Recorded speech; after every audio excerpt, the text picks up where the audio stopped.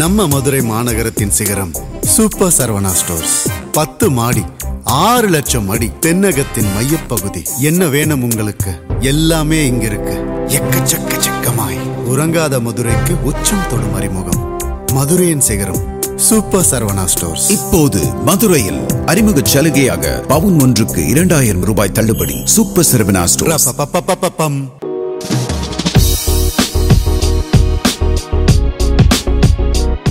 Coffee with Kumudam நிகழ்ச்சிக்கு உங்களை அன்புடன் வரவேற்பது நான் காவேரி மணிக்கும். இன்னைக்கு என் கூட செம்பி படத்தோட இயக்குனர் பிரபு சாலமன் இருக்காங்க. ஹலோ, வணக்கம். அதில் நடிச்சிருக்க ஹீரோ அஸ்வின் இருக்காரு. Hi brother. அப்புறம் கைக்கலாம் எப்படி ரெண்டு பேரும் இருக்கேன். ஸோ செம்பி படம் பற்றி எங்களுக்கு ஒரு முன்கதை சுருக்கம் ஏதாவது ஒன்று சொல்லிடுங்க. முன்கதை சுருக்கம் சொல்கிறத விட கதையை நான் செம்பியில் காட்டியிருக்கேன். அதனால் நீங்கள் படம் பார்த்து என்ஜாய் பண்ணலாம். ஏன்னா ஒரு ஒரு ஒரு கதை சொல்கிறத விட காட்டுறது தான் சினிமா மொழி. அதை முயற்சி இதில் எடுத்துருக்கோம் நாங்கள். இது உணர்வுகளின் பிரம்மாண்டம், அவ்வளோதான் சுருக்கமாக சொல்லணும்னா. ஏன்னா உணர்வை விட பிரம்மாண்டம் நீங்கள் எதுவுமே கிடையாது. ஒரு 100 கோடி ரூபாய்க்கு ஒரு செட்டு போடுறத தாண்டி ஒரு இடத்துல நீங்கள் அதை களங்கடிக்கிறது எவ்வளோ செலவு பண்ணாலும் கிடைக்காது. அதுதான் ஜெயிக்கும் என்றைக்குமே. ஸோ அந்த போராட்டம் எங்களுக்கு இந்த படத்தில் இருந்துச்சு. அது வந்திருக்குன்னு நினைக்கிறேன். நீங்கள் படம் பார்க்குறப்ப கண்டிப்பாக அதை உணர முடியும். அதை யாருக்கும் இது ஒரு அம்மாச்சிக்கும் அவள் பேத்திக்கும் இருக்கக்கூடிய ஒரு பாண்டிங். அவங்க ஒரு மலைக்காட்டில் வாழ்கிற 2 பேர் தரைக்காட்டில் வாழ்கிற மனிதர்களோடு புழங்கும்போது கலக்கும்போது என்னென்னலாம் நடக்குது, அதுதான் செம்பி. அஸ்வின் பிரதர், உங்களோட கேரக்டர் பேர் நீங்கள் தான் அழைச்சிருக்கீங்க. 27 பேர் பேசஞ்சர்ஸு. அதில் ஒருத்தர் கதை சொல்கிறப்ப அப்படி தான் சொன்னேன். நீங்கள் ஒருத்தர், அதுவும் ஷூட்டிங் அன்னைக்கு ஒருத்தர் சொன்னீங்க சார், இப்படி ஓரமாக உட்கார வச்சிட்டிங்கன்னாரு. ஓரமாக உட்கார வைக்கிறதுன்னு நினைக்காதீங்க. உட்காந்து பேசுனா தீராத பிரச்சனை எதுவுமே கிடையாது. அதுதான் வாழ்க்கை. அதுதான் நிதர்சனம். உரத்த சத்தமாய் கத்துவது ஹீரோயிசம் கிடையாது. என்னை பொறுத்த வரைக்கும் silence is the powerful tool. சில நேரத்தில் மிகப்பெரிய சாதனையாளர்கள் ரொம்ப அமைதியாக சாதிச்சுட்டு போயிருப்பாங்க. அது இந்த படத்தில் நிறைய விஷயம் இவர் மூலயமா நான் சொல்லணும்னு நினச்சேன். அஸ்வினா தெரிய மாட்டாப்புல, ஒரு கதாபாத்திரமாக தெரிவாப்புல. படத்தில் மட்டும்தான் வேலை இன்டர்வியூன்னு அப்படியே சைலண்டாக உட்காந்து அப்படி கிடையாது. படத்தோட எக்ஸ்பீரியன்ஸ். ஸோ இந்த படம் எல்லோரும் பார்க்க வேண்டிய ஒரு படம். கண்டிப்பாக பார்க்கணும். ஏன்னா நம்ம டெய்லியும் பார்க்குற ஒரு விஷயந்தான். ஒரு டெய்லியும் நியூஸ் பேப்பரில் நம்ம பார்க்குற ஒரு விஷயம், நமக்குள்ளே ஒரு கேள்வி இருக்கும், ஏன் இது நடக்குது, இதை தடுக்க முடியுமா அப்படிங்கிற விஷயம் இருக்கும். அந்த விஷயத்த சார் அழகாக சொல்லியிருக்காரு, ஒரு படமாக சொல்கிறாரு. இப்படியும் சொல்லலாங்கிறது அப்போ தான் எனக்கே புரியுது. நான் ட்ராவல் பண்ணக்கப்புறம் தான் ஒரு சினிமாவில் இப்படி கூட சொல்லுவாங்களா, இதை அவ்வளோ அழகாக சினிமேட்டிக்காக இல்லாமல் அந்த எமோஷன்ஸ் எல்லாம் எப்படி அதை ப்ளே பண்ண வச்சு. அண்டு நம்ம நிறைய விஷயங்கள் இன்றைக்கி இழந்துட்டுருக்கோம். லவ்ங்கிற விஷயம் இல்லை, எல்லோரும் செல்ஃபிஷாக இன்றைக்கி யோசிக்கிறாங்க, அடுத்தவன் என்ன நம்ம தான் அப்படிங்கிற மாதிரி இருக்காங்க. அந்த மாதிரி நிறைய விஷயங்கள் நமக்குள்ளே தோணிகிட்டு இருக்கோம். அது நம்ம யோசிச்சிட்டே தான் இருப்போம். சார் அதை படமாக காட்டி அதை இப்போல்லாம் இருக்குது, இப்போல்லாம் இப்படி இருந்தால் இப்படி இருக்கலாம், இப்படி இருந்தால் இப்படி தான் இருக்குங்கிறது படமாக காட்டிட்டார். சொன்னால் வேறு மாதிரி நமக்கு புரியும் இப்படி இருக்கும். பட் நீங்கள் அது படமாக பார்க்கும்போது நம்ம உணர்றதுக்கு இன்னும் ஒரு பெரிய ஒரு வாய்ப்பாக இருக்கும். ஸோ நம்மளும் அதை ஃபாலோ பண்ண ஆரம்பிச்சிட்டோன்னா எல்லாருக்கும் லைஃப் பெட்டராக இருக்கும். இந்த சொசைட்டிக்கே சொல்கிறேன். எனக்கும் உங்களுக்கும் மட்டும் கிடையாது, அத்தனை பேருக்கும் பெட்டரான ஒரு லைஃப் தான் அது. ஸோ அதில் நான் ஒரு பங்கு எடுத்திருக்கேன். என்னோட ஒரு இன்புட் இதில் சின்னதாக இருக்குது அந்த படத்தில். அப்படிங்கும்போது எனக்கு ரொம்ப சந்தோஷமாக இருக்குது. அது வாய்ப்பு கொடுத்த டைரக்டர் சாருக்கு ஒரு பெரிய நன்றி. சரளாமா அந்த படத்தில் அமைச்சியாக நடிச்சிருக்காங்க. அவங்களோட கேரக்டர் இந்த பற்றி இல்லை, சரளாமா இந்த படத்துக்கு கிடச்சது எனக்கு ஒரு பெரிய கிஃப்ட் இது. ஏன்னா இன்றைக்கி அப்படி ஒரு பஞ்சம் இருக்குது. ஏன்னா சும்மா அப்படி ஒரு கதாநாயகி அந்தஸ்துன்றதை தாண்டி ஒரு இன்டென்ஸாக பர்ஃபார்ம் பண்ணுற ஆட்கள் 80களில் பார்த்திங்கன்னா இவங்கள மாதிரி ஒரு சிலர் தான். ஆச்சி அம்மாவோடு அது நின்றுடுச்சு. அதுக்கப்புறம் ஆல்டர்னேட்டிவ் திங்க் பண்ணிங்கன்னா சரளாமா. ஏன்னா வியந்திருக்கேன். ஏன்னா அவங்கள நான் பார்த்ததே ஒரு நகைச்சுவை நடிகையாக தான் நான் பார்த்துருக்கேன். நான் அதுவும் ரொம்ப லவுடராக இருக்கக்கூடிய ஒரு நடிகை, சத்தமாக தான் நடிப்பாங்க அவங்க. அப்படி இருந்தவங்களை சரி இவங்க நடிகைன்றது எனக்கு ஷீ இஸ் அ குட் ஆக்டர்ன்றது தெரியும். இவங்க எப்படி இதுக்குள்ளே நம்ம வந்து ஃபிட் பண்ண போகிறோம் அப்படின்றது ஒரு பெரிய சேலஞ்சாக இருக்கும்னு நினச்சேன். ஆனால் அது கிடையவே கிடையாது. அழகாக பார்த்தீங்கன்னா அது புரிதல் அவ்வளோ ஒரு ஒபீடியண்ட்டாக அப்சர்வ் பண்ணி ஒரு விஷயம் நான் சொல்கிறப்ப அப்படி கவனிப்பாங்க. அவங்க கவனித்து சரி சார் பார்த்தேன். ஏன்னா அவங்க ரொம்ப துருன்னு இருக்கிற ஒரு மனுஷி, நடிகையை தாண்டி இயல்பாகவே செட்டில் காரில் வந்து இறங்குறாங்க, காலைல செட்டில் இறங்குறாங்கன்னா அந்த இடமே வந்து அப்படி இதாகிடும். குட் மார்னிங் அப்படி இருக்கிறவங்க அப்படியே இந்த கேரக்டர் வந்து அவ்வளோ பொறுப்பு இருக்குது அந்த கேரக்டருக்குள்ளே. தன்னை நம்பி ஒரு பேத்தி, அவளோட எதிர்காலம், அவங்க தான் அந்த பேத்தியோட உலகம், பேத்தி தான் அவங்களுக்கு உலகம். ஸோ இப்படி அவங்களுக்குள்ளே இருக்கக்கூடிய கான்சன்ட்ரேஷன், அதிகமாக சிரிக்க மாட்டாங்க, இப்போ அதிகமாக பேச மாட்டாங்க, சிரிக்கவே மாட்டாங்க. ஸோ இவ்வளோ இருக்குது அவங்களுக்குள்ள. இதெல்லாமே டிலீட் பண்ணணுன்னா என் நிலமை யோசிச்சு பாருங்கள். ஆனால் அவங்க அதுக்குள்ளே அழகாக ஃபிட்டான ஆகிட்டாங்க. ஒரே நாள் தான் அப்படியே ஒரு நாள்ன்றதை விட 2வது நாள் அப்படியே தயாரானாங்க. ஒரு 3 நாள் எனக்கு ஒரு மாதிரி இல்லைம்மா சரளா வராங்க வெளியில் அப்படின்வேன். இல்லை சார் அப்படின்னு அப்புறம் கரெக்டாக அதுக்குள்ளே வந்துட்டாங்க. அது அப்படியே அதுக்கப்புறம் மெயின்டைன் பண்ணாங்க. படம் பார்க்குறப்போ ஒவ்வொரு க்ளோஸ்அப்பும் வேல்யூபுளாக இருக்கும். அவங்களோட க்ளோஸ்அப்ஸ் அவங்க அது கேரி ஆன் பண்ணிகிட்டே இருப்பாங்க. அந்த வழியை ரொம்ப அழகாக பண்ணியிருப்பாங்க அவங்க. So she deserves. அவங்க எனக்கு அது மாதிரி வெறும் நடிப்புன்னு தாண்டி இந்த ஏஜில் சில களம்லாம் யாரும் பண்ண மாட்டாங்க, வரவே மாட்டாங்க அந்த இடத்துக்கு. அவங்க நான் ஒரு இயக்குனராக இந்த இடத்துல இப்படி ஒரு இடத்துல ஒரு கிளை மலை முகுடு ஒரு 1500 அடிக்கு மேலே ஆழம், அது எனக்கு வந்து எக்ஸைட்டடாக இருக்கும். இதுக்குள்ளே இந்த சீனை எடுத்துட்டோம்னா எப்படி இருக்கும்னு நான் நினைக்கலாம். அதை பர்ஃபார்ம் பண்ணணும்ல ஒருத்தவங்க. அதை காட்டுறப்போ அவங்க எந்த முக சுழிவுமே இல்லை, அப்படியே பார்த்தாங்க. சரி சார் அப்படின்ட்டு அடுத்தது அவங்களுக்கான சேஃப்டி மெஷர்ஸ் பண்ணுறேன். அதெல்லாம் சும்மா நம்ம சாட்டிஸ்ஃபேக்ஷனுக்கு தான். கொஞ்சம் மிஸ் ஆச்சுன்னா கீழே போக வேண்டியதான். அவங்க டக்குன்னு அது மேலே ஏறிட்டு அதுக்காக அவங்க உழைச்ச உழைப்பு. இந்த படம் நீங்கள் பார்க்குறப்ப ஒவ்வொரு இடத்துலையும் அவங்க எக்ஸைட் பண்ணிகிட்டே இருப்பாங்க. அவங்க எனக்கு டீச்சர் ட்ரெய்லர் பார்க்கும்போது எனக்கு ஒன்று தோணுச்சு, சரளமாவுக்கு கண்டிப்பாக அவார்ட் கிடைக்கும் உங்களுக்கு. இல்லை, நாங்கள் அப்படி ஒரு நோக்கத்தோடு என்றைக்குமே எடுக்கிறது இல்லை. கண்டிப்பாக அதுக்கான அங்கீகாரம் நிச்சயமாக அவங்களுக்கு இருக்குது. அது எல்லாருமே ஒரு விருதுன்னு இல்லை, பல விருதுகள். அது முதல் விருது கமல் சார் கொடுத்துட்டார், நடிப்பு ராட்சசின்னு சொல்லிட்டார். ஸோ அதுவே நான் வந்து ஒரு இயக்குனராக எனக்கு ஒரு ஆஸ்காரை தாண்டின ஒரு விருது அது அவர்கிட்டேருந்து அது கிடச்சிருக்குல்ல. ஸோ அதனால் நிறையா இருக்குது அவங்களுக்கு. அது சேர்க்க போகிறாங்க அடுத்த வருஷம். கண்டிப்பாக சார். அந்த அம்மாச்சிக்கிற அந்த சொல் அது எங்கே, ஏன்னா ஒரு சில வட்டாரங்களில் தான் அந்த வார்த்தை புழங்கப்படுது. அம்மாமாங்க, அம்மாயிம்பாங்க. எங்கள் ஊரில் அம்மாச்சின்னு தான் சொல்லுவோம் நாங்கள். எங்கள் ஊர்லேயும் அம்மாச்சின்னு சொல்லுவாங்க. நம்ம தஞ்சாவூர் சைட்லாம் வந்து அம்மாச்சி தான் சொல்லுவோம். பட்டுப்பட்ட. ஓகே, அதுதான் அது நாங்கள் அப்படி தானே கூப்பிட்ருக்கோம். அம்மாச்சி சொல்லுவோம், அப்பாயி சொல்லுவோம். அப்பாவோட அம்மா வந்து அப்பாயின்னு. ஸோ இது பழகினது நான். அம்மம்மாலாம் வேற, இன்னும் டவுன் சவுத்தில் இது போய்டும். அது நாங்கள் அது வழக்க சொல்லு தானே நமக்கு. அது சரிங்க சார். அஸ்வின் கோவை சரளா அம்மா கூட உங்களுக்கு ஏதாவது காம்பினேஷன் இருந்திருக்கா, இல்லை செட்டில் பார்க்கும்போது இப்படியெல்லாம் ஃபீல் பண்ணி இருந்திருக்கு? அம்மா கூட தான் ட்ராவல் பண்ணுற மாதிரி இருக்கும். பட் அம்மா வந்து சார் சொன்ன மாதிரி சிரிச்சே பார்த்த ஒரு கேரக்டர் அவங்க. ஸோ அவங்க வந்து அந்த இடத்துல எனக்கு எந்த இடத்துலையுமே வந்து அவங்க ஒரு பழைய அந்த காமெடி சென்ஸ் இருக்கிற ஒரு சரளம்மாங்கிறது எனக்கு காட்டவே இல்லை. த்ரூ அவுட் அந்த கேரக்டருக்குள்ளே என்ன இருக்கணுமோ அப்படியே அதை கேரி பண்ணிட்டு நிறைய இடங்கள் நான் பார்க்கும்போது அவங்கள பார்த்து நான் பயந்துருக்கேன். ஏன்னா அவங்க கொஞ்சம் அந்த சில இடத்துல அப்படி தான் இருக்கணும், பெர்ஃபார்மன்ஸ் அப்படி தான் ரொம்ப இதாக இருக்கும். நீ கதை பார்க்கும்போது தெரியும் அவங்களுக்கு எவ்வளோ டிராஸ்டிக்கான ஒரு சேஞ்ச் ஓவர் இருக்குன்னு. ஸோ அந்த சேஞ்ச் ஓவர் நம்ம பக்கத்துலேருந்து பார்க்கும்போதே என்னடா அது நமக்கே பக்கத்துலேருந்து பார்க்கும்போதே லைக் அவ்வளோ இதாக இருக்குது. ஸோ கண்டிப்பாக நீங்களாம் பார்க்கும்போது ஒரு புதுசாக அதை எக்ஸ்பீரியன்ஸ் பண்ணுவீங்க சரளமாவை. த்ரூ அவுட்டாகவே அவங்க வந்து என்ன சொல்கிறது, அது ஒரு வாய்ப்பு தான். எல்லாம் அவங்களோட நடிக்க கிடைச்ச வாய்ப்பெல்லாம் உண்மையிலேயே எனக்கு ரொம்ப சந்தோஷம். அவங்களோட ட்ராவல் பண்ணி அவங்களும் சரி, தம்பி ராமையா சாரும் சரி, இவங்க 2 பேருமே ஒரு பயங்கரமான பெர்ஃபார்மன்ஸ்.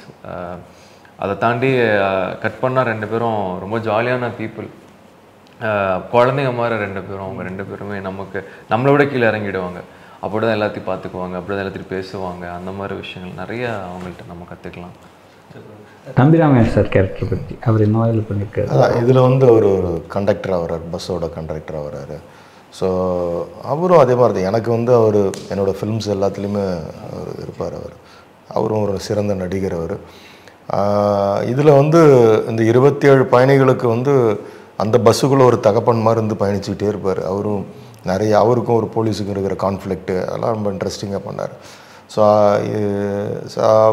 அவர் லிமிட்லெஸ், எந்த நேரத்தில் வெரைட்டி கொடுப்பாரு நமக்கு. ஒரு விஷயம் சார் எனக்கு இந்த மாதிரி வேணும் அப்படின்னா ஒன்றுக்கு 10 கொடுப்பார்.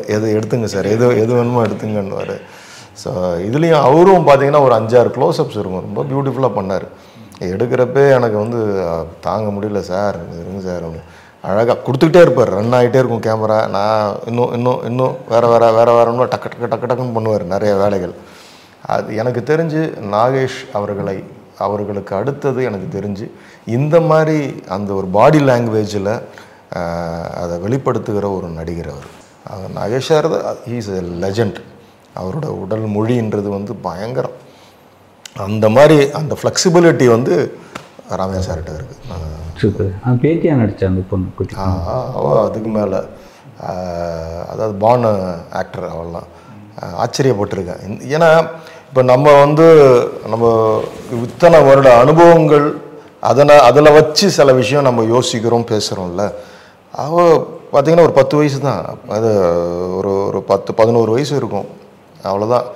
அந்த ஒரு பொண்ணுக்குள்ளே இவ்வளோ மெச்சூரிட்டியாக, தாட் ப்ராசஸாக, அந்த கேரக்டரை எப்படி வந்து ஒரு தாட்டி தான் அப்படியே பாப்பா. ஸோ சரி சார் அப்படின்வா, சரி சார் அப்படின்வா. அவள் அதை அப்படியே மெயின்டைன் பண்ணுவாள் கடைசி வரைக்கும். கட்டுன்னு குழந்தையாகிடும் அது, அவ்வளோதான். அப்படி போய் விளாண்டுட்டு இருக்கும், பசங்க கூட விளாடும், இது பண்ணு கூப்பிட்றாத அப்படின்னா அது ஒடியாரும் சார் அப்படின்னு வந்து உட்காரும், அப்படியே மாறிடுவான். ஸோ ஆச்சரியப்படுத்துனா கோவை சரலா அம்மாவுக்கு வந்து அந்த பேர் அப்படி இருந்ததுனால தான் அவங்களால வந்து இயல்பாக பண்ண முடிஞ்சு. வேறு யாரெல்லாம் சார் முக்கியமான? இன்னும் இதில் பார்த்தீங்கன்னா ஒரு 24 பயணிகள் இருக்காங்க. அவங்க அத்தனை பேருமே 3-4 மாதம் நாங்கள் ஆடிஷன் பண்ணி தான் ஃபில்ட்ரு பண்ணி, இப்போ இதில் ஒரு பச்சை சட்டைன்னு ஒருத்தர் இருக்காருன்னா கேரக்டர், அவருக்கு பார்த்தீங்கன்னா 10 பேர் செலக்ட் பண்ணி ஃபில்டராகி ஒருத்தராக வந்து நின்னார் அவர். ஸோ அது மாதிரி 24 பேரையும் நடிகர்களாக தான் நாங்கள் எடுத்திருக்கோம் இது உள்ளார. ஏன்னா அவங்களோட பங்கு பெருசு இதில், இந்த கதையை நகர்த்தி கொண்டு போகிறதுல. இதை தவிர நாஞ்சில் சம்பத் அவர்கள் இருக்கார், பழக்கருப்பையாக இருக்காங்க, ஞான சம்பந்தம் இருக்காங்க. ஸோ இதை தவிர இன்னும் நிறைய சாமானிய ஆட்கள் உள்ளார இருக்காங்க. பஸ்ஸு ஒரு முக்கியமான பார்ட். ஆமாம், அதுதான் மெயின். அதுதான் வந்து அந்த பஸ்ஸுக்கு அன்புன்னு பேர். ஸோ இந்த பஸ்ஸு வந்து நம்ம சமூகமாக பார்க்குறேன், இந்த சொசைட்டியாக நான் பார்க்குறேன். இப்போ இந்த சொசைட்டிக்கு வந்து அன்புன்ற ஒரு தலைப்பு இருக்கணும்னு ஆசைப்படுறோம் நாங்கள். இந்த சொசைட்டி அன்பினால் நடத்தப்பட்டால், அன்பினால் அழைத்து செல்லப்பட்டால் அதில் எல்லாம் வந்து நல்லபடியாக தான் நடக்கும் அப்படின்றது ஒரு நம்பிக்கை. சூப்பர். நீங்கள் வந்து ஒரு லீடாக ஒரு படம் பண்ணி முடிச்சிங்க, அடுத்த லீடாகவும் பண்ணிக்கிட்டு. ஸோ இந்த படத்தில் உங்களை இப்போ இந்த படம் பண்ணணும் அப்படின்னு உங்களுக்கு தோணுன விஷயம்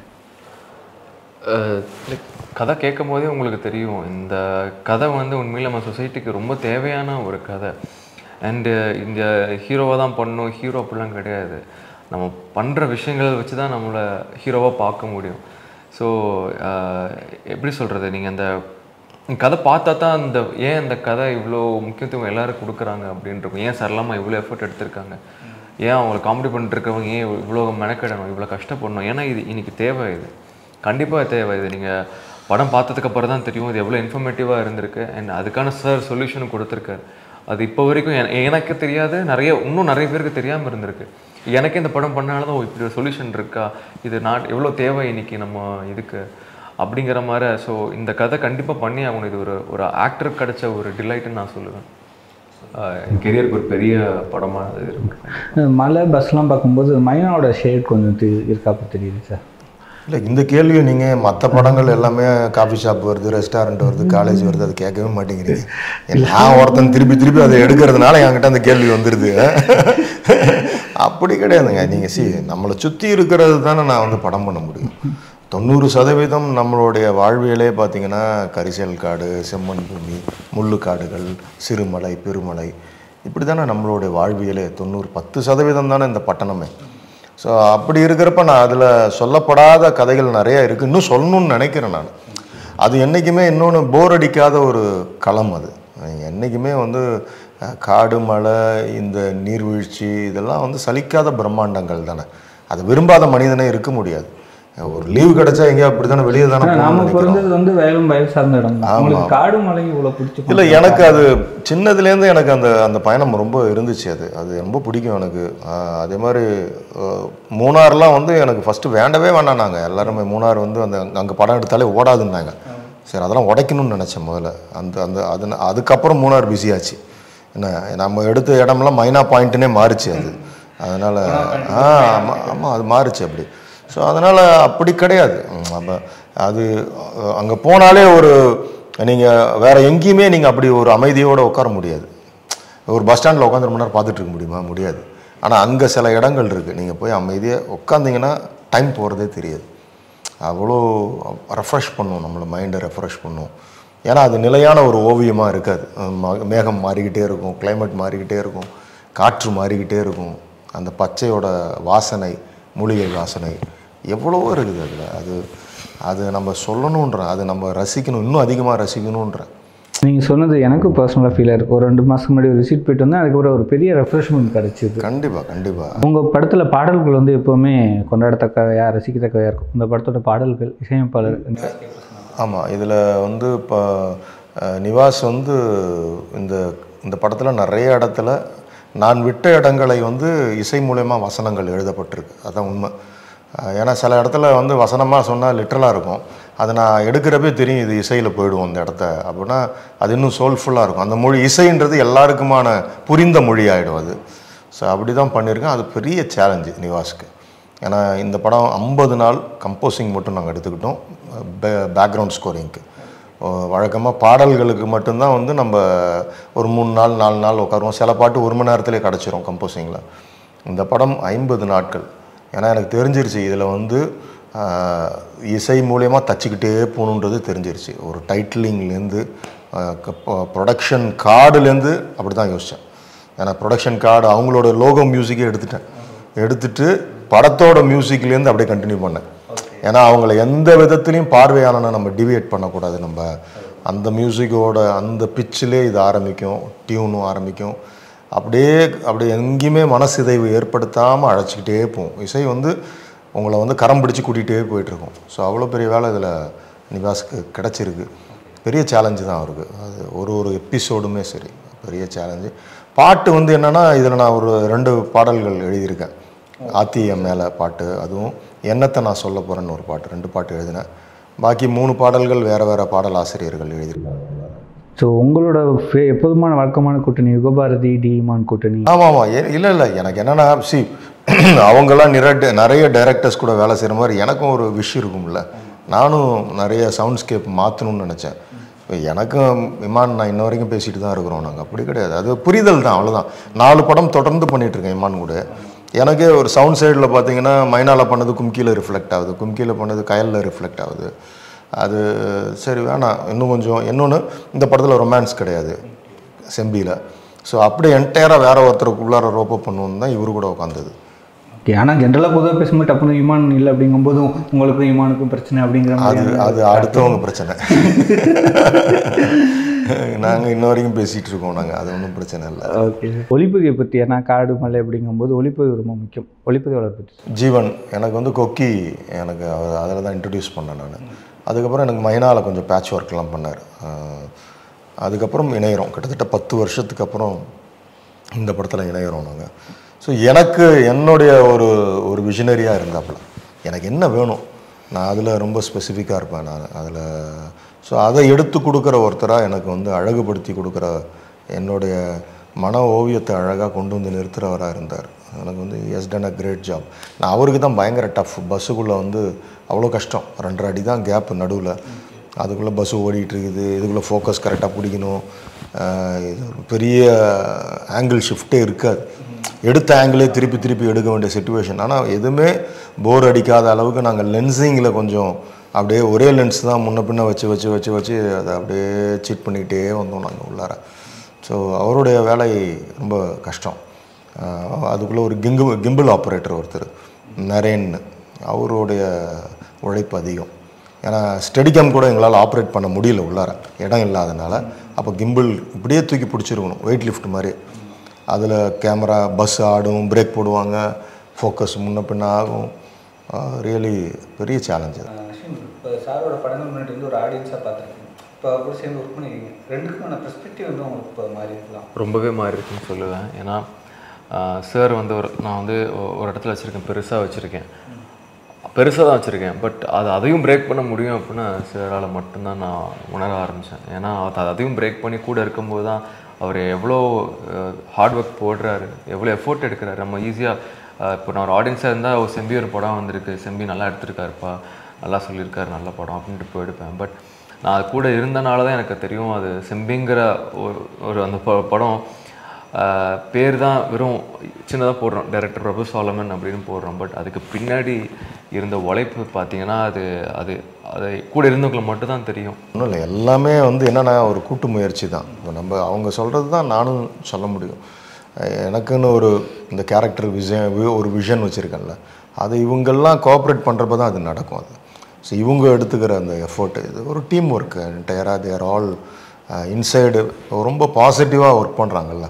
எந்த ஒரு முணுமுணுப்பு, ஒரு சினிமாத்தனம் அப்படிலாம் இருக்காது. செட்டுக்குள்ளார சாக்ரிஃபைஸ் பண்ணுறாங்க. உள்ளார வந்து அந்த காத்திருத்தல், பொறுமை, இது எல்லாமே இருக்குல்ல.